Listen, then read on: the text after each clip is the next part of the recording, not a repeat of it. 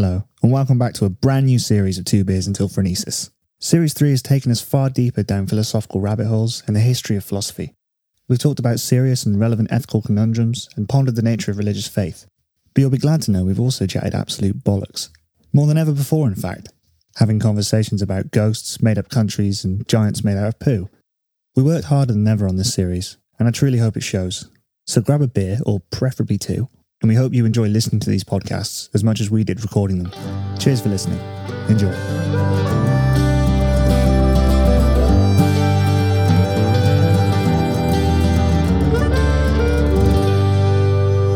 So, ethics. That's my intro. Do you want to introduce Al, or is he just going to be here? Yeah, I think we should probably introduce Al. Yes, Al, where did you go to uni? Cardiff University. I was expecting you to come in like, welcome to the insert name here podcast. You don't even know the name of the podcast. Two Beers Until Phronesis, isn't it? Phronesis. I don't know how to pronounce the word, so I don't want to say it out loud. It's all right, neither do we. That's why we made you do it. Oh, you. You pronounce it better the more beers you have. Oh, I'm sure. That's true. Once you have two, you can pronounce it properly. Mm-hmm. Anyway, yeah, so today we're joined by Al, and we're going to talk about ethics because we all studied philosophy at uni. So hopefully we could actually have quite a satisfying conversation about ethics, but probably not. You sound so confident. Oh, no, I always am. I think we've said a few times before in this podcast, at least me and Joe are quite skeptical about these traditional moral theories from people like Bentham and Mill, kind of Enlightenment era stuff. Mm-hmm. When people started moving away from a religious context from the Dark Ages and picking up on more of those outside of religious kind of secular, I guess, explanations of ethics and how to treat people and why, picking up on those ancient Greek ideas. So people coming up with actual moral theories. And I think me and Joe have always been a little bit critical now, hundreds of years on, because it's great to bash dead people's ideas. Mm-hmm. It's one of your favourite pastimes. Yeah, that's literally all philosophers do. So They can't fight back. It's much easier. yeah, exactly. Much easier. Much easier. Yeah, it's like just call Aristotle a misogynist because he's not here to defend himself. But yeah, I've always kind of been a little bit skeptical of them. I obviously, just for people who aren't quite sure what any of this is and what an ethical theory really is, it's just a way of codifying what people kind of already do, kind of getting at the basics of what our sense of morality really is and what theory best describes it. But it's also a little bit of prescribing as well. It's also, It's guidance. yeah, you should do this and you shouldn't do that. But it's always based in human behavior anyway, pretty much. I think that's an important way to think about it. Yeah, well, I think they try and pick away at what is moral good action and then being like, well, how can we be the most moral, basically? Exactly. Then let's put a theory and a guidance to it. Yeah. And make everything, and then scrutinize anyone who doesn't follow the theory because they must be immoral and evil. Yeah, exactly. There's traditionally two ways of thinking about ethics. And it might surprise some people that there are only two, but when you really think about it, there can only realistically be two. It'd be very hard to think of something outside of that, because when you think about moral action, you've only got intentions and outcomes. So outcomes would be these consequentialist theories, which I think you're a fan of, Al. True. Utilitarianism. So looking at, in a very basic sense, looking at an action being good because it produces the best outcome. And of course, there's a lot of different nuances to that and thinking about, well, what exactly is a good outcome? How do you weigh these things up? So this ethical way of thinking is more to do with cognition and reason, I would say. And I think that's why it's so attractive to these early rationalist thinkers and analytic philosophers nowadays. And they've made revisions to it because, of course, the original way of thinking about utilitarianism was almost like, well, if you have 100 people torturing one person, then the 100 people are right because, it's more pleasure. Basically, it's only one person's kind of discomfort. Classic example. And of course, that's been revised and revised. people have started to introduce rules and things, and it becomes very similar once you start adding all these rules. I think it crosses the line into the next kind of ethical theory, which is deontology, which is, or Kantian ethics, because it was invented by Kant, and that's looking at the intention and producing kind of rules and thinking about moral duty. One of the classic examples that people like to talk about when they're talking about Kantian ethics is an axe murderer comes to your house and says, where are you hiding the victim? And you have to tell the truth in that instance when you're dealing with that person, because you're not responsible for other people's actions. The outcome isn't important. The important thing is that you act according to your moral law. And moral laws mean you can't lie. Exactly. Because lying isn't moral. Full stop. Every case. Although that is based in logic, Kant's thoughts, isn't it? As well. Such a weird theory. Yeah, Kant is also very much a rationalist. And this kind of thinking is less popular nowadays. Utilitarianism seems to be the that rough sort of, when you get like businesses talk about business ethics. I think really they're talking about some vague sense of utilitarianism, if anything. And I think it's generally some vague notion of utilitarianism is how most people tend to think about ethics, if at all, if they do systematize it at all. Yeah, I was going to say, I think that's a good point. I think for the most part I suppose I ask you as a question, do you think that utilitarianism is just what most people think basic ethics is? Yeah. Like as a general point, being ethical is being good for most people, or like what is best for the majority of the population. Is that what a typical modern view of ethics would be? Yeah, I think it's a cost benefit analysis in a lot of cases, and it's I think a lot of people, try and weigh up, and they are mostly thinking about the consequences. But I think it doesn't quite describe. I don't think any of these two theories really describe everything. There's a third one that I'm a fan of, and that's again dragging up some of these ancient Greek ideas, mostly Aristotle, and looking at virtue. There are problems with virtue ethics, but I think it is the best of the normative ethics, it's Aristotelic ethics, looking at character and looking at what kind of person you are in the society you live. So rather than kind of going back onto all these rules and thinking of it as this big cognitive, like I've got to work out X and Y and calculate everything, it's more just looking into yourself and thinking, well, what kind of person does this action make me? But also thinking that all decisions are effectively moral, because you're constantly cultivating the kind of person you are, cultivating character or desirable virtues. It's not just in the moment of the action; it's everything before and after. Being a responsible parent, or being a conscientious worker at work, or anything like that. Really, every decision you make, and I think that's possibly a better way of thinking about ethics. And I think, Joe, you have a completely different, which I do. I think I agree with that as well. I'm on the fence between virtue ethics and this weird, edgy fourth way of thinking about ethics. Yeah, trust me to be difficult about it. Yeah, so I thought I'd just set that up before we kind of get into why we think all these things. So roughly where we all sit. So Joe, do you want to explain this fourth way of thinking about ethics? Yeah, sure. Briefly. And then I'll go back to good old utility. Yeah, of course. Cool. That's cool. Okay, so yeah, my way of thinking about normative ethics is that it's kind of meaningless. It's a moral framework that tries to encapsulate everything that it is to be human and everything that is to be a good human in a theory or a rule, if you like, which I just think is not human at all. When we act as humans and we talk to each other and we have these interactions, I don't think for a minute any of us are thinking about what our actions are like according to the philosophic calculus or like deontological rules. I don't think that any human interaction pauses and thinks, am I doing the right thing that contributes towards the greater good for utilitarianism? Or am I being virtuous when I'm doing this? Like, interactions happen and then we talk about ethics afterwards. So I think to have a rule, to set up a moral framework that we then follow, just totally misses what it is to be human, I think. So it's almost like a category error. Normative ethics puts the cart before the horse. Absolutely, yeah. Yeah. I don't think I fully understand that one. So we just shouldn't think about morals when we act?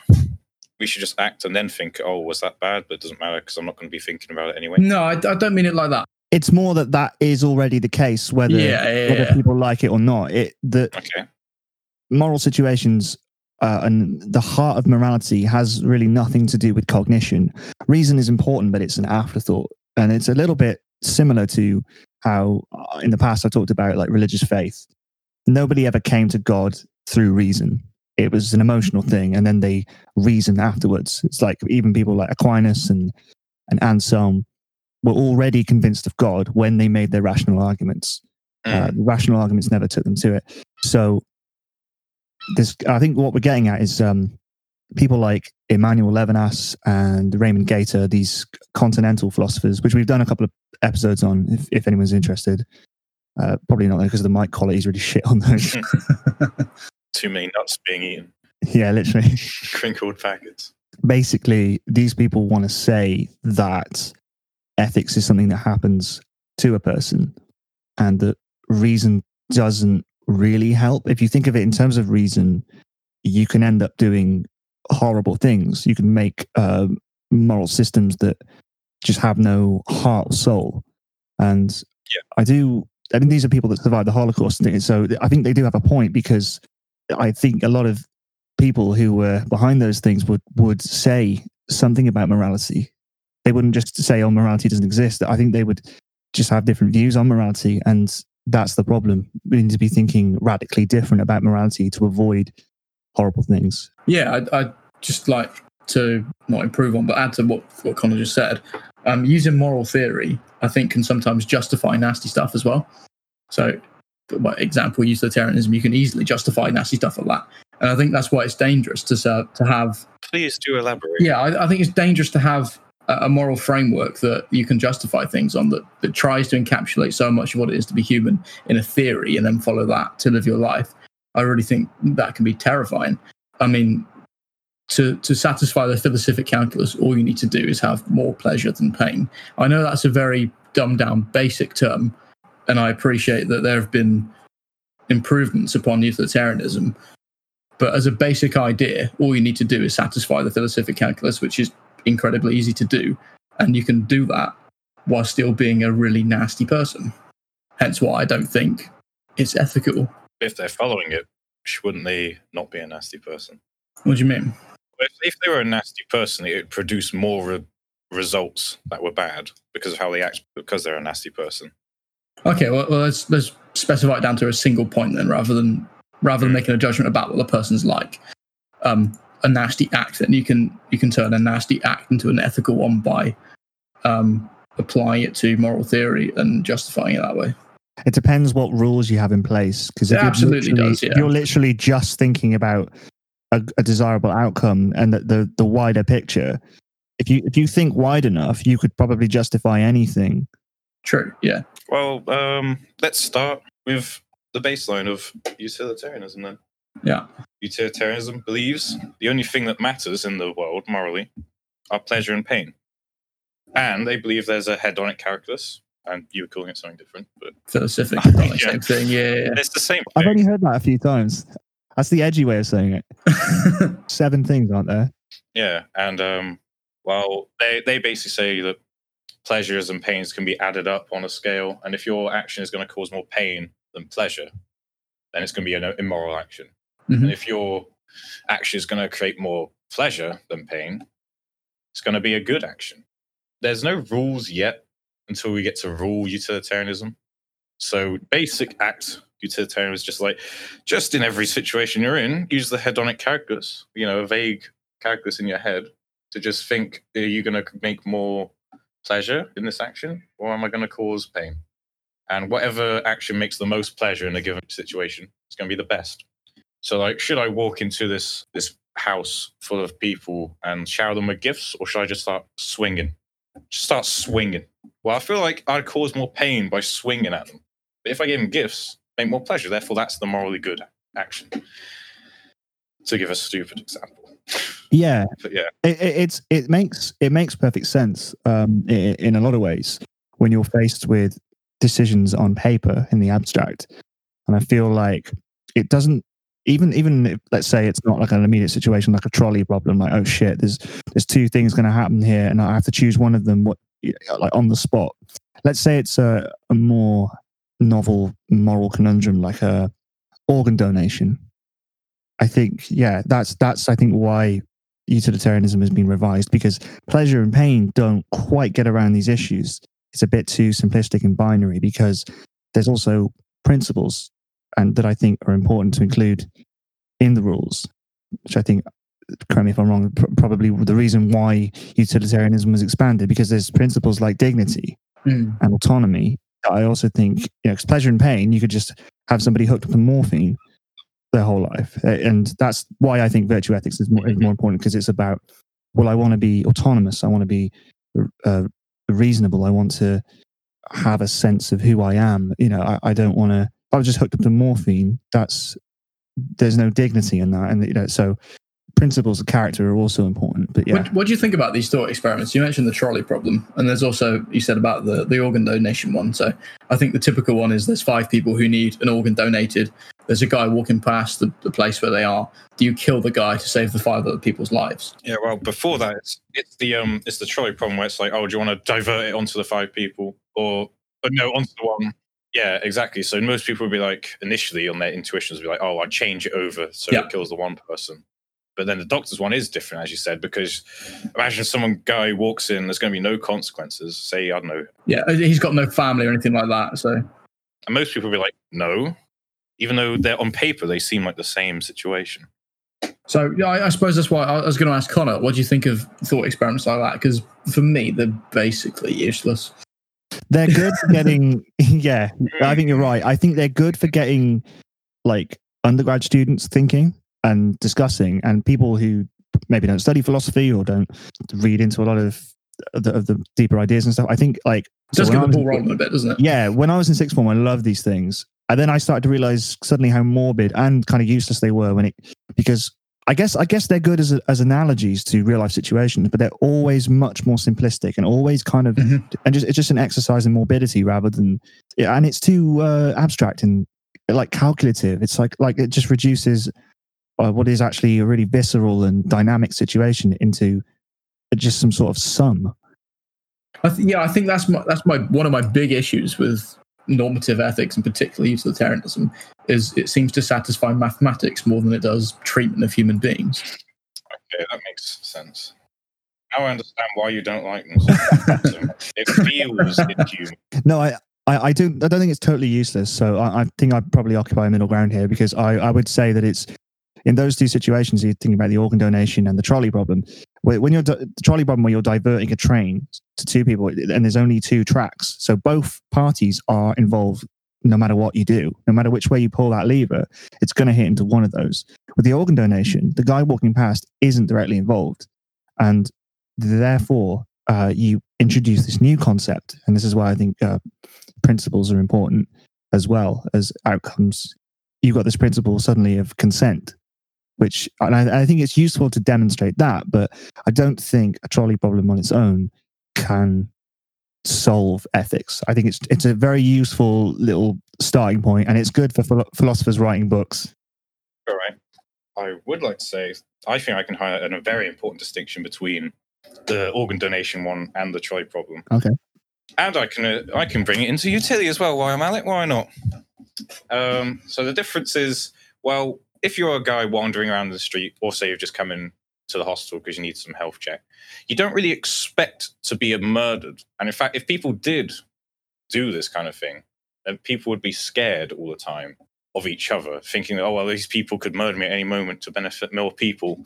Everyone would be on guard. There would not be any trust anymore between people. And that would cause way more distress mentally across the board than saving these people's lives anyway. So the general rule contributes to a good outcome. Yeah. So you adopt the rule. Yeah. Yeah. So that's following a little bit like utility. It's like, well, you'd be causing like global distress because nobody would trust anyone. People would probably be a lot more aggressive towards each other in general and defensive, cause way more problems overall. Which is why, under utilitarianism, you can explain the difference. Yeah, I guess. But if you did it in secret, then you'd eliminate that problem to some degree. That make me even more distrustful of random people. It's kind of following like the categorical imperative a little bit. Yeah, I see what you mean. Yeah, We're like using it like as if it was a universe. yeah, it's like a breakdown in conception. Yeah, interesting stuff. You might be wondering why I like utilitarianism at this point. Yeah. I am. Well, I don't know actually, but yeah, these forced experiments are very interesting. It does highlight it. Like I said, I think they are good and useful at highlighting certain things because it makes you think for a second, like, oh, well, why is that different? Maybe there is a reason. When it comes to utilitarianism, I feel like Mill's proof is just really good. I don't necessarily like the rest of the theory as a big framework, so I don't really think you can have a big framework as a system. I don't think it really works like morals. But like I said, I like Mill's proof. Mill's proof is that, all creatures aim for pleasure. All creatures avoid pain. That's a good basis to go on. Well, maybe we should be trying to aim to achieve what all creatures want and avoid what all creatures don't want. Yeah. Also, internally, if you look within yourself, that you just feel that pain is bad intrinsically and pleasure is good intrinsically. Do you think there's any crossover between pleasure and pain? Do you think there's any kind of murky ground in there? Or, could you, obviously, because there's like the harm principle and there's ideas where you can cause pain to, in the short term, like a needle prick will, what am I trying to say? Vaccine. needle prick vaccine thing. You know what I'm saying? Yeah, we're getting into bone man territory then. That's where like the idea of the hedonic calculus comes from, I think, where it's like it's balancing it out. It's like, well, we can suffer a little bit of pain because we're going to get a lot more good and pleasure later. And pleasure is a bit of like a weak way of putting it, because I don't really necessarily agree fully with utilitarianism. Because like you said there was what if one person was being like tortured or something for the benefit of hundreds watching? They all enjoyed it. Yeah. But as entertainment. Well, I guess traditionally that's a weakness of traditional utilitarianism. I think that's totally valid. The fact that on the hedonic calculus you'd say the hundreds of pleasure, smaller pleasure, would outweigh the one person's bad. But yeah, to be honest, I feel like I would even go as far as to say that's not ethics. When you're thinking that calculatively and literally just thinking about, just a morbid sum of like, okay, 100 people pleasure, one person pain. It's like, no, there's so much more richness and complexity. I do think ACT utilitarianism solves a lot of those issues. Yeah. Mm-hmm. Well, I believe that mainly pain is the main thing we want to be eliminating. So I feel like pain is a lot more intense than like pleasure. So it's more important to eliminate pain than to maximize pleasure. The whole idea of utilitarianism is quite vague because you can't really quantify these feelings within yourself. But like, say if we had like someone suffering an equal amount as two other people were having pleasure, I'd much rather go with the pain because like I feel like suffering is worse than any pleasure. Like it's more important to stop the pain than it is to give pleasure to people. Just full stop. That kind of gets avoided in my eyes because I just like the proof as a baseline. Yeah. And I just kind of sketched up my own theories from it based, like just going parallel to utility, basically. Yeah, I was actually thinking the other day about this in regards to veganism. The idea of pain and pleasure is relatively useless when we're thinking about that. But if we replace the word pain with suffering, we get like a much more accurate picture of what we want to avoid and, why some versions of eating meat might be permissible and why some really aren't. If you just think about, I'm going to avoid suffering as much as possible, you can't help but end up with an 80% vegan diet, something like that. It's like sort of half a vegan, which I think is really interesting. So like specifically the idea of like a pig living a really fulfilling life for a pig. So much mud to roll around in. Pig and shit, isn't it? Oh, so much mud. When they're old and starting to become ill, this idea of causing an animal pain isn't necessarily a bad thing because it can be in their benefit. It can also be the end of suffering, can't it? And exactly, if they're really ill at the time, I think there are ways to even farm animals. There are indeed ways to farm animals. I've heard that. Yes, there are ways. There are ways to farm. I'm losing this point. There are ways to farm animals without causing them, immense suffering. Now, pain might be involved, but it can seem painful to give them shots and all kinds of things, or like pen them into certain places, and they might cause them distress or whatever because they really want to be outside. It's like, well, if they're outside, they're going to eat all these wild things that you can't stop growing. Like goats will just eat anything, so you have to pen them in for long periods of time because they don't necessarily think about weather conditions and stuff. So sometimes you have to harm animals for their best interest in the long run. When it comes to killing as well, there are ways to kill animals that can actually be quite humane, especially when you consider that, for example, the fate they would meet in the wild. The difference is that the prolonged suffering you're causing, and that includes mental suffering as well. Yep. Are these animals being affirmed in the natural state? Are they being allowed to, as much as possible, live a natural kind of life? Are they penned in too much when it's not in their best interest, when it's not in the interest of their health? That's the issue.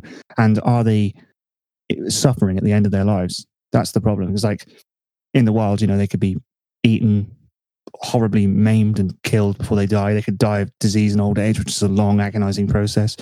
Or just that level of farming where you're like, okay, here's an animal that's near its end, clean death. I don't know. It's an interesting thing about it. I think suffering is a better gauge of things than pain, basically.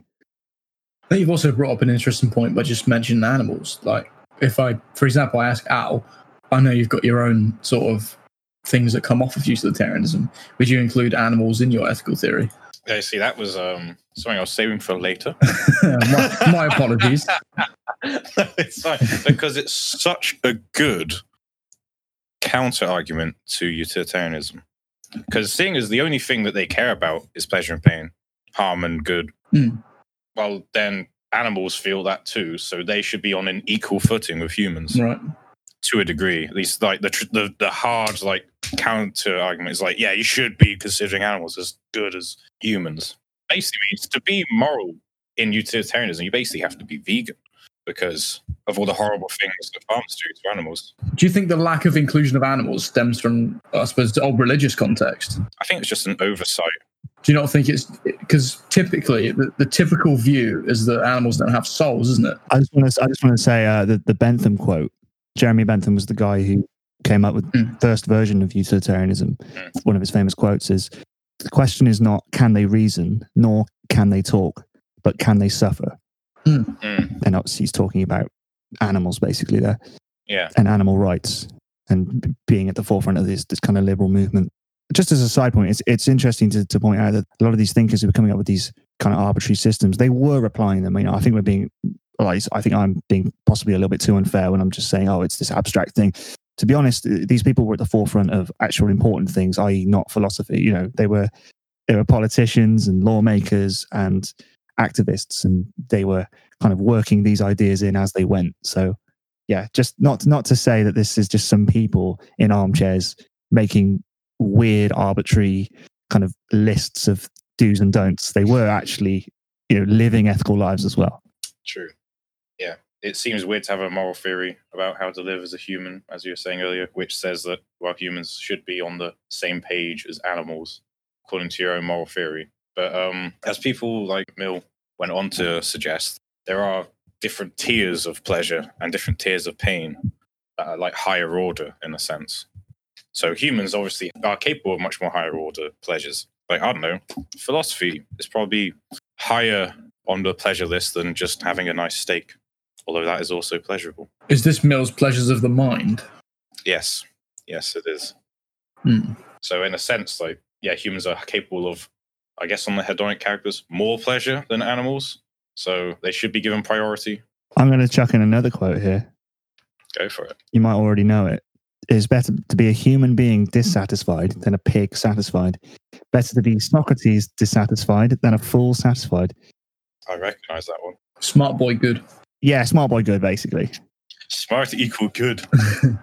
But yeah, getting to this idea that certainly that higher pleasures are more valuable, but the types of pleasures that a pig would have, these lower pleasures, just simply don't equate.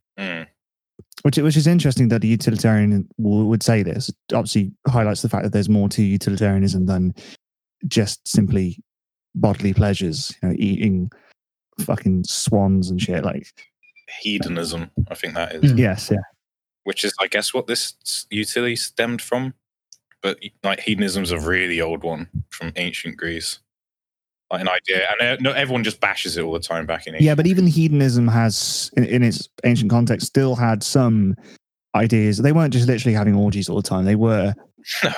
It's strange to think we think of heathens as being people that just fucking do whatever they like. They got a bad rep. Yeah, these kind of nuances to their ways of thinking. I feel like at a human level, Mill's proof and thinking of things in terms of pleasure and pain and all that also it's just giving a magnifying glass on how our morals work. So it's just taken how traditionally humans think morally just back an extra stage and being like, well, why do they think like that? Because when we think about morals, when we think, oh, do I want to hurt these people? Like, you feel bad if you hurt someone, for example, but that's through empathy.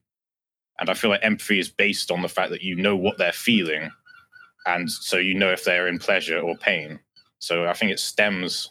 So the whole idea of utility stems from the idea of empathy, which is the basis for morals, basically. And I totally agree that empathy is the basis of moral action and the way we should think about morality. Yeah, I think utilitarian is just taking it just an extra step back, where it's like, well, empathy is based on pleasure and pain. I think to equate empathy with reason, I think this is where you would agree, Joe, to say that empathy is like a reasonable thing, like we're just kind of calculating, oh, okay, well, so if I'm more empathetic, that will equal a better society. Or absolutely, yeah, it's. I don't know what your guys' views on meta ethics are. I think meta ethics is potentially more of a interesting conversation than applied ethics. At least it is to me, because I like I've said, these moral theories only go so far for me. But yeah, this idea of well, let's just step even further back and say, well, what do we mean when we say good? Where does this idea of good come from? Is it something that's intuitively known, or? Well, that's what Mill's proof is just. Yeah. Because he's like, well, what do we have to go on? Well, we feel pleasure and pain. We don't like pain. We like pleasure, etc. Just as humans. So they must be the basis. That's where I start to have issues with it. Yeah? Yeah. We're talking about meta-ethics and the sense of good and bad and right and wrong seems to get a bit convoluted to me. I think our sense of good and bad and right and wrong they're too reliant on external factors and cultural factors and things like that. I think all of that has an influence on what different people consider good, bad, or right or wrong. Well, that's actually another reason why I like utilitarianism, at least as I view it, because I think it is versatile, whereas other theories are not. Like Kant's one, no matter what culture you're in, these actions will always be wrong. These other actions will always be right, because he's based on logic entirely. Kant does miss the point, and it's just like it's way too rigid. You can't do that. As much as I do like some of the ideas, it's like yeah, and I just think utility is a lot more versatile. If you go across different cultures, they'll find different things pleasurable and different things painful. Meaning the hedonic calculus and Mill's proof still applies. I don't know. You want to offend the least people when you're in a new cultural place. Well, if you learn about their culture, you'll be able to. I do worry about too much cultural relativism. I feel like an ethical theory does have to step in and say, okay, yeah, FGM's bad. Like it's, you know what I mean? There are limits to. Yeah. There's a difference also between cultural norms and then morality, and then I would even say after that there's ethics. I don't know if you ever heard a philosopher do this split between ethics and morality. It's kind of confusing because ethics is often taught as like, sort of layman. It's like business ethics or the ethics of, ethics of research. I remember the definition I was taught in GCSE for what the difference between ethics and morals is. It's just meaningless. I don't know if you remember this, Sal. We were in the same GCSE class, but I was always taught that ethics was the real life application of morals. Like, what does that even mean? Yeah, it just means nothing, does it? True. No. Yeah, true. It's really useful. So I would say that ethics goes further back. Ethics is the basis for morality. Morality is the rules and the do's and don'ts. And if you're religious, it's the scripture and it's the tenets and the commandments, if you like. It's those kinds of things.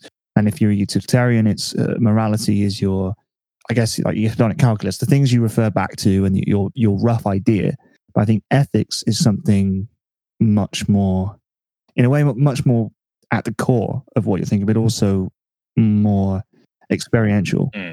So, kind of getting onto more Joe's conception of ethics here, which I do agree with. I think it's the Joe's conception of ethics. If you just take Levinas on its own, I think it can just leave you with no real way to apply it, which is why I kind of like virtue ethics and the Levinas stuff combined. Perhaps that's why it appeals to me so much, is that I'm not looking to apply it, because I think that ethics is just so individual, and I think it needs to be taken as a very small macro idea that interactions between humans are where ethics matters, and that is it. There's no explanation of what we can do for the greater population or how it affects things like that. I just think that's way too complicated for anybody to think about in the moment of action. That is important. I would like to come back to that, yeah. However, for now, I really need to go to the bathroom. Yeah. I'll stick a sting right there. A lot of what I think is quite relevant to what you're saying. So I do like what you're saying, even if it doesn't come across like that. Yeah, I think that, and this is the thing with most conversations about ethics or anything, I think the real differences are so minute. You can have people talking for 4 hours straight, and it's when you hit that point, you get right down, you strip away all the layers and all the jargon and the language problems, and you get to this tiny little point. It's usually, for ethics, it's usually at like the meta-ethical level, or like a very basic level of principle. And it's just a shame, because obviously with social media and everything, you can't really get to that point anymore. And the whole Richard Dawkins wave didn't help, where debate suddenly, well, I mean, it was happening already, but the new atheism thing didn't help, where debate suddenly became spectacles. Everyone's too depersonalized and anonymous when on social media. They're not actually in a room trying to understand a person. They just have an agenda. They know what they think is right. They don't want to hear anything else. Yeah, absolutely. And it doesn't afford that chance to strip away the layers. Are you suggesting that you're not treating a human as a human? I think I am. I know you like Yeah. Well, this is something I wanted to pick up to just explain, I think, where me and Joe might be coming from.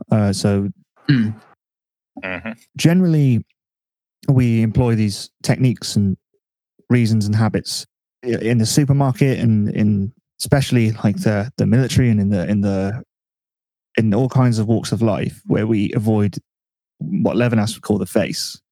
He's talking about the literal face, but he's talking about the soul as well, the reality of people in front of you, and especially those people that are suffering, and especially when we have the power to stop that suffering. This might sound a little bit woolly, I guess, but worth noting that Levinas is Jewish, and a lot of the things he's saying come from the religious Jewish perspective, and you can't really separate that from his ethics. So it is like kind of semi-spiritual, but I think it's also important in a secular context. And yeah, it's just this idea that we prefer to reject the responsibility that comes with accepting people as people. Because, when you're serving someone in the supermarket, saying like, oh yeah, 2 tins of beans and a condom, that'll be £2.60. That's a shopping basket, isn't it? Yeah. And you don't look at them, you don't see a person. That's I don't think that can quite be communicated in the terms that utilitarianism's thinking about, because it's more experiential. And I think it's almost a category error to say that that's much to do with cognition. And when you do finally see somebody in front of you, you see the human subject, it's a feeling. It's not something that you think about, and it's something that just happens to you. It hits you. So it's an affect. It's not something that's cognitively arrived at. It's not something that you reason into. It's something, it's just a feeling that washes over you. It's like being in love. This might sound really, really woolly and pseudo-spiritual and let's all hold hands, but I'm not quite ready for a spiritual. I never did religion like you guys. I see. I've never been religious, but I am very much swayed by this argument, and I think obviously there are different ways of religion can mean different things to different people, and I do think that, yeah, just this idea that once you recognize that you have that responsibility, it's the whole idea of if you can, you should, and you suddenly you just realize that with people. But we try so hard to avoid it. I think he's right in saying that, because you look at everything we do, it really is just an attempt to avoid the face, quite literally in some instances. And it's something we deny very regularly, and it's almost institutionalized, and for good reason sometimes. I think a doctor should probably be, not so obsessed. He needs to be objective. He needs to be thinking rationally. He can't be crying alongside his patients all the time, because he has to keep a level head. That's obviously why they can't treat relatives. So in some cases it makes absolute sense, but in other cases, we live very private lives, and sometimes we can be not just private but very, very cold. And it's the recognition of that responsibility to the other, which we try and deny all the time. The recognition that they're human, and to remember that that's an experience. That's something that's felt, not something that's theorized. And it's a very unique position. I feel like my ideas are an amalgamation of both views. It starts with the feeling, because, like I said, it starts with empathy. Yeah, and I think empathy gets to that. Yeah. So how do we act given that that's the reality? Yeah, my love of Mill and all that utilitarianism, it's hard fought over the years. It's been back and forth, because as all its critics pile on, and I agree with them, a lot of them. Like Scanlon, I read, he's like, well, aggregation, adding up, doesn't really work that well. Well, he says that certain lower order pains and stuff don't add up to a higher order pain. That things on a higher order can never be added up to. Yeah, to me, that sentence basically makes no sense. The very notion that, I mean, it's very difficult. 1 million paper cuts doesn't add up to losing an arm. Yeah, exactly. It's total cat error. It's like, well, it's apples and oranges. Yeah. I think you're absolutely right there. I agree with that, definitely, because and it just means that the hedonic calculus doesn't really use maths in the traditional sense of maths. Like if you have enough ones, it will add up to 1 million. Well, it feels like certain pains are on a different level, and you can add up those pains and those pleasures, but none of the lower order ones will ever add up to one of them. That's how I view it as well. That's where I break away from traditional utilitarianism now, where I'm just using it as a base. Have you looked into Peter Singer and like R.M. Hare and the sort of modern utilitarianisms? I haven't really, no. I just looked at the critics of traditional ones and made my own ideas, I guess. I would say, especially when you're looking at Jeremy Bentham compared to these people, it's an entirely different theory, really, compared to... It's had hundreds of years to revise itself. Yeah, it is very much a different thing. And I'm much more swayed by the modern notion. But I feel like it's doing a lot of handstands and juggling and... In what sense? Just adding more caveats to its principles and introducing, because you have to have all these rules and you have to be thinking 5 steps ahead to be thinking about truly good outcomes. Well, that's like the classic problem people have, where it's like it's too ridiculous, like to be thinking in every situation about the hedonic calculus. Yeah, you just be stuck there trying to think about things. And I agree. And Susan Wolf, who I read, who was a brilliant article called Moral Saints, I read it, and it was like, if you were being truly moral and under utilitarianism, you'd be spending every waking day not doing things you like and hobbies and stuff. You'd just be going out there doing charity all the time and doing other stuff, because that would be creating more pleasure and that would be more happiness. It's the calculation. It's all part of the calculation. Yeah, and especially when you take the moral responsibility into that, you start thinking in terms of responsibility, and you start thinking in terms of abstinence being not a valid excuse. So this idea of you see someone drowning in a lake and you don't help them, or you'd be some sort of monster, like that's abhorrent. Like, why would you not just grab something and try and help them? You wouldn't just walk past and go, it's nothing to do with me. But then, people starving in Africa, you go, well, they're far away. It's nothing to do with me. Once you start realizing that, it's like, no, this you can't do that, can you? That's not a good way to do ethics. Just have an anxiety attack about all the people suffering in the world. Like, how do you respond to that as a moral agent? And I do think there has to be some limitation. I don't know what that limitation is. I don't necessarily think it should be a local thing. Well, as I was mentioning, Moral Saints, Susan Wolf, classic, absolute bae. She just says it's like too much to ask to be a moral saint. It's too downing. It drags on your own life so much that it seems unreasonable to ask anyone to be a moral saint. But all these moral theories do ask you to be a moral saint if you're trying to be a maximally good moral person. Okay. And I say, well, that's very true. That's very true. I like what you're saying. And I think that comes into utilitarianism as well. Because if everyone was trying to be a moral saint, they wouldn't be giving themselves any hobbies, wouldn't be giving themselves any downtime.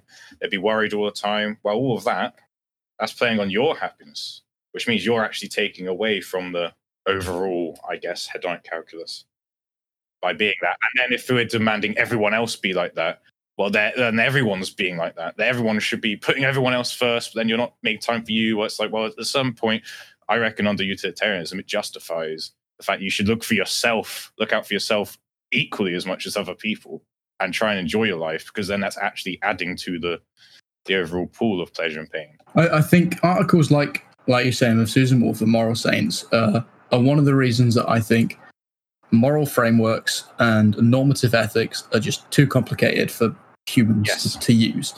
You get all these little branches that are, well, what about this and what about that? And that's why I like to bring it back down to something really simple. That's a new one. That's a new one. That's good. I like that. We'll keep that. Yeah. Trademark. Something nice and simple. And that is what Raymond Gator calls ethics, which is literally just seeing another human as a human. It's as simple as that. So I want to ask you a question now. In his book, it's called Good and Evil, an Absolute Conception, in which he tries to highlight exactly what good and evil are. And this is where he uses the example of the Nazi officer facing down an innocent victim, looking them in the eye and being prepared to kill them. So I'm going to go out on a limb and say that we both agree that is an unethical event, an unethical action. Yes. Cool. I'm glad you said that. It's not part of the hedonic calculus. Get the math book out. No, it's fine. Well, that is my point. That is morally bad, yeah. But why is it morally bad to you? Why is it unethical? Because the Nazi isn't extending his empathy to this person. He's not considering that he's about to deal a great amount of harm to them, which is a bad thing, as per the basic rule of utility. I think I know where you're going with this, Joe. Yeah, so I think we agree on the concept that it's a bad thing. I want to just say, what I've been leaning up to is with mentioning Susan Wolf and moral saints and how it's ridiculous to be a moral saint, is that I agree having these rules and frameworks. Rule utilitarian doesn't work because it's too ridiculous. You're not having time to live. You can't just be having your life as a total moral person, because that goes against the very idea of utility, which is that you're not actually having a pleasurable life or anything. And that's that I use the general idea of pleasure and pain as a general guide, not something to be thought about that much. Just like maybe say if you're on the little scale, as you were saying, human interactions, if you're in a pub and you're talking to a narcissist and the narcissist doesn't want to talk about anyone else in the group, they just want to talk about themselves. Well, that's bad, because no one else is enjoying this conversation. Just little ways like that. Just use it. Just have it as like a general idea you have at the back of your mind to like refresh you and think, well, hold on. I already know through my empathy that I'm causing pleasure and pain. Maybe I should put myself in other people's shoes, see is my next action going to be like kind of I get that. Worse to them. I get that as well, but even for me, it's still too much. So I'm just using the very basis of utility. I'm not making a moral theory around it. I'm not saying you should even adhere to it and get out the mass book, as I said, like this crazed person, and trying to be the maximally moral person you can, because that's straying too far now. We're missing the point. Yes. As you were saying, I totally agree. I just simply like the very base ideas behind utility as a general guide. I get that. Well, before Joe. Yeah, go on. Sorry. Let's all jump in. Pile on. Let's just never let Joe finish his point. No, fuck you, Joe. I just want to say, I'm going to delete all your audio anyway. So you get him muted. He's gone. I want him gone. No, I just want to say that I actually think of it very differently. I used to have that whole thing where it's like, okay, well, it's a benchmark in the back of my mind. It comes forward in a certain situation, and that I think is the problem with moral theories. They are too heavy, they're too cumbersome, they're too much to drag out. So if you simplify it and think about it as just like I said, virtues, because virtues are very easy to think about. Yeah. Because they're so basic and they're so applicable to different situations, and they are quite malleable. You can apply them in lots of different ways, and there's lots of room there for movement. And so thinking about the virtue of like moral courage or intellectual curiosity, these are just good things, and they can always be at the front of what you do. And you don't have to wait until somebody kicks off in a pub or the situation is bad. You can think about it when situations are good too. You can always think about cultivating, and always think about what kind of person you are and what kind of person do I want to be. That's good. I like that. And I can even amalgamate it like a greedy little gremlin into my theory and say, doing that is what will maximize the most good. So, one up you. Virtue ethics is a part of utilitarianism. I got you. It's all part of the one theory, the one true theory. Do you want to? Sorry. Carry on. Do you want to finish your point? Yeah, I get what you're saying now, and I do agree with you on a micro level. But on a macro level, you're a cunt. But you say that we're using utilitarianism as like a basic thing that comes out sometimes, that just as a basic idea to treat people well. I get that. That's fine. My issue with it is, as I've said before, is that it opens itself up to loads of different counter arguments. So it branches off, like we're saying about Susan Wolf and Moral Saints, that it opens up that argument. I know we've sort of satisfied that, but as we start to satisfy all these little branches out that, you know, we can attack utilitarianism with, as we're bringing it back down to something smaller, it's starting to become not utilitarianism anymore. Okay. It's starting to become a basic idea that I think I believe in as well. And if we're talking about treating people just as people, I think that is the simple view that we should take as ethics. My other issue is that even though you're just saying that we should treat people with a little bit more empathy, I think if we're going to do that in the framework of utilitarianism, even if we're talking about these individual conversations, I think we're still doing it for the sake of satisfying the hedonic of the I think we're still doing it for the sake of satisfying the philosophic or the hedonic calculus, rather than doing it for the sake of doing it because there's another human in front of us, which is my issue. I think ethics, to me, as it is to Raymond Gator, is that the only thing that there is to ethics is seeing a human being in front of you as a human being. It's as simple as that. I think that's really hard to counter, and that's why it's so simple and it's so good, because that is it. The example, obviously, you gave with the Nazi. Yeah. So there's a Nazi in front of a person, about to kill them. Mm-hmm. Yeah, there's no gymnastics or mental reasoning you have to do, because it gets at something much more raw. And it's not about thinking. Just like you say, it is experiential. Yeah, the moment you're thinking, I think you've missed the point at that. Like, thinking is very important to ethics, but it's a thing done in post, or absolutely actually something done pre moral event. Or like I said, you could argue that there are no moral events. It's not, ethics isn't about these dilemmas like that suddenly crop up, which, because they don't. You go to work, you come home, you go to sleep. It's not like a video game where it's just like, you are now in a dilemma. It's like you're always, your life is a fucking horrible dilemma, and you've always got to navigate it. And it's about the attitude you're slowly equipping yourself with, and it's about the mistakes you make and the good things you do, and it's all one event pretty much. And I think that's a much better way of thinking about it, because I think utilitarianism is good when it comes to those things where you have to reason, because it's almost like politics. It's so applied and it's so rigorous, and it's got all these different facets. It's very good for if you were in a boardroom and you were like, well, what do we do to get the best outcome? Well, when you have the time to think about it. Yes, yeah. But when you're not thinking about it, you can still keep it in the back of your mind. Yeah, and I think, to be honest, we probably do, but I think we reserve a different place for applied ethics, and it comes when it's a situation that can be reasoned. And I think I would just argue it's more useful to have an idea of virtue or seeing someone as a human, and just that more experiential kind of feeling and this idea again, like equipping yourself with moral attitudes. I think that's day to day a much better way of thinking about ethics. I don't know whether utilitarianism can give you the tools you need to navigate just an ordinary day. I think because I think it's also ethical to spend your day reading. I think it's ethical to watch TV shows that make you happy or enrich you. Or if an ethical theory leaves room for murder, I think it's not. It's not an ethical theory. Yeah, it's more which policy works the best, which one will be more beneficial, which is still incredibly useful and can be used to supplement ethics. But I think calling it ethics is just a bit of a stretch. But then I don't know how modern utilitarians get around these kinds of problems, because they do.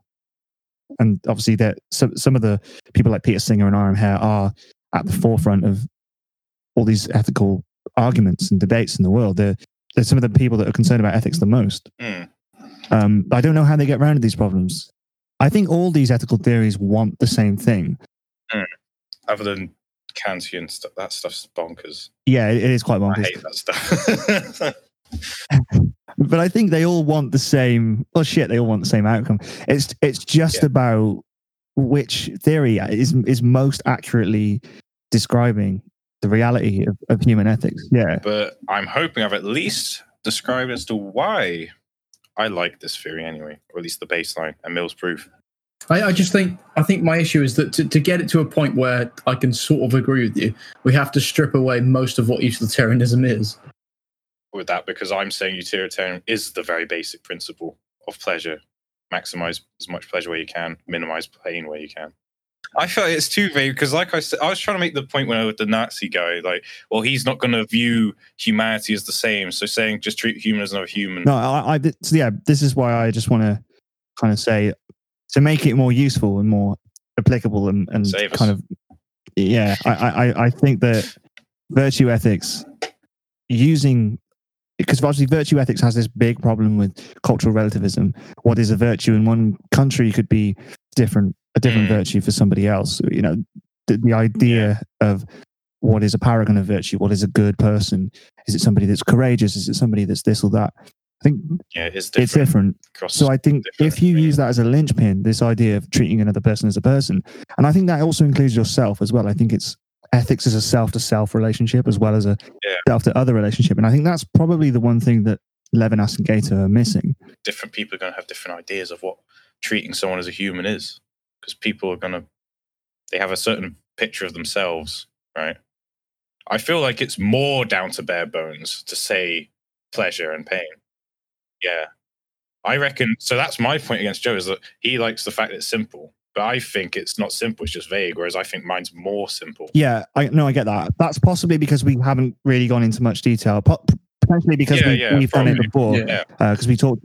I haven't. This is new stuff. Yeah, okay. So I'll probably just misinterpret this idea of treating a human as a human. So obviously Kant talks about objectification being a big issue. And that's anything from, just attacking someone or stealing from them, or... He calls it treating a human as a means to an end rather than end in themselves. Yeah, and I think that probably Kant's point. Probably describes it better. That doesn't mean you can't use people as not a human in the end, I guess. If someone's job is to be a shop person, you don't have to be like, oh, I value you as a person, because you like beat your stuff through. No, I think you do. But I think there are certain situations where it's useful not to, like I said, like a doctor. But I do think there is a way to do like ethical business, as they're beeping your stuff through, so long as you're not completely just thinking like this person is a fucking object in front of me, like they're just there to do that. But I think it's just kind of laziness that we don't. And I do it. I'm not saying like I go around saying, oh, how are you today? Because I really don't. I'm my contact with people is minimal at best. But I recognize that the reason I'm doing that is because the responsibility would be so intense if I let myself go. This person's a human, they're struggling, they've had a long day. Yeah.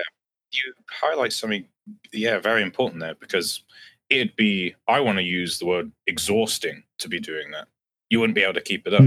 Just treating everyone as a human, constantly putting yourself being like, oh yeah, this person's a human, let's treat them as such, etc. When you're just trying to do a job. Yeah, but I do think that religious people do this because something just switches inside of them. And they just see the humanity in everybody. And I think we only do it with, some of us don't do it at all, but I think we only do it really with a few close friends. And maybe when we see someone cry or break down, we suddenly go, oh, they're a person. And the emotions are suddenly at the forefront. Yeah, that is if we don't just go, oh, fucking hell, someone's crying. I'm going to get away from that.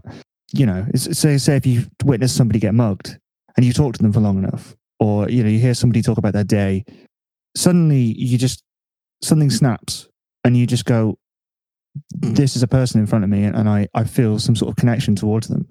And yeah, so Levinas talks about this in a very spiritual way, and he's like, you're literally getting into someone's soul basically here, and you've seen their humanity, you've seen their face, and I do very much like that. It's very evocative, and I think that does get at the heart of the issue of kind of everyday interactions with people.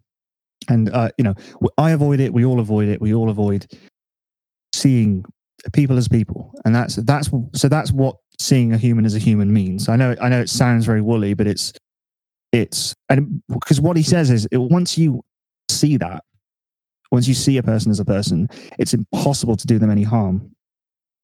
And you know, you think about every bad action that people do, you know, mugging and fighting and whatever. They're an object. People aren't looking in people's eyes and going, "Oh, you've had a rough day. You're just like me." Again, empathy. They're not being empathetic. Everyone's probably capable of these crimes.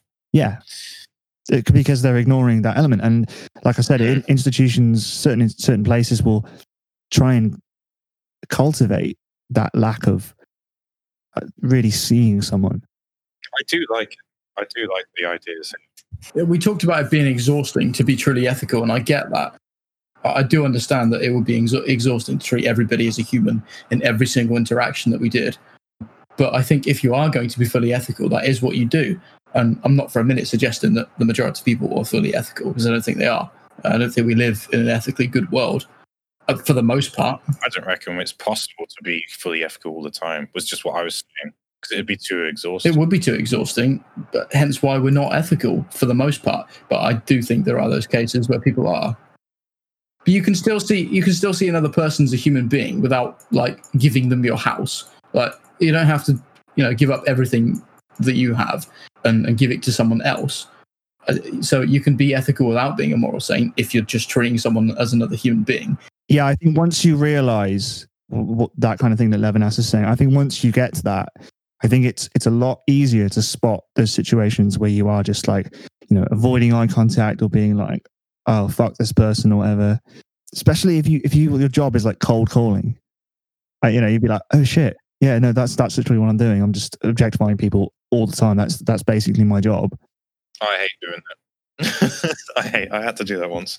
I've had to do it with retail and bar work in the past. Not where I work now, but and especially when the way that people were treating you as well. It's like we had the lecturers come by, because I used to work in the little canteen at the university while I was doing my masters, and they'd come by and you'd be there in your little hat and whatever. And that's another thing. These clothes turn you into an object.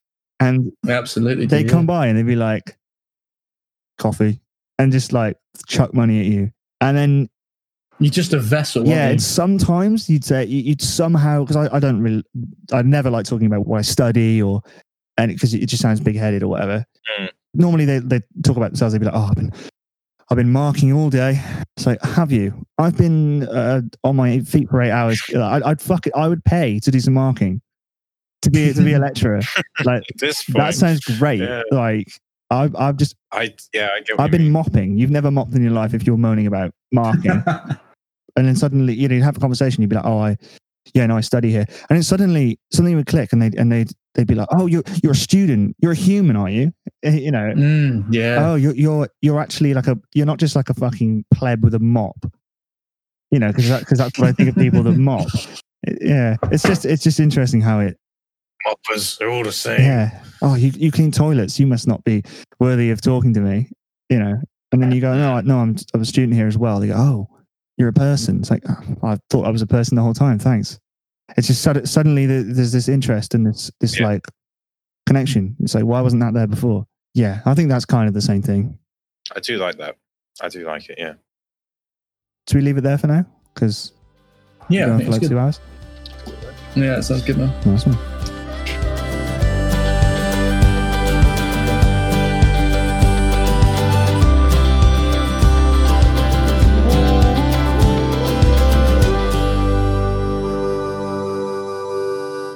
I got you.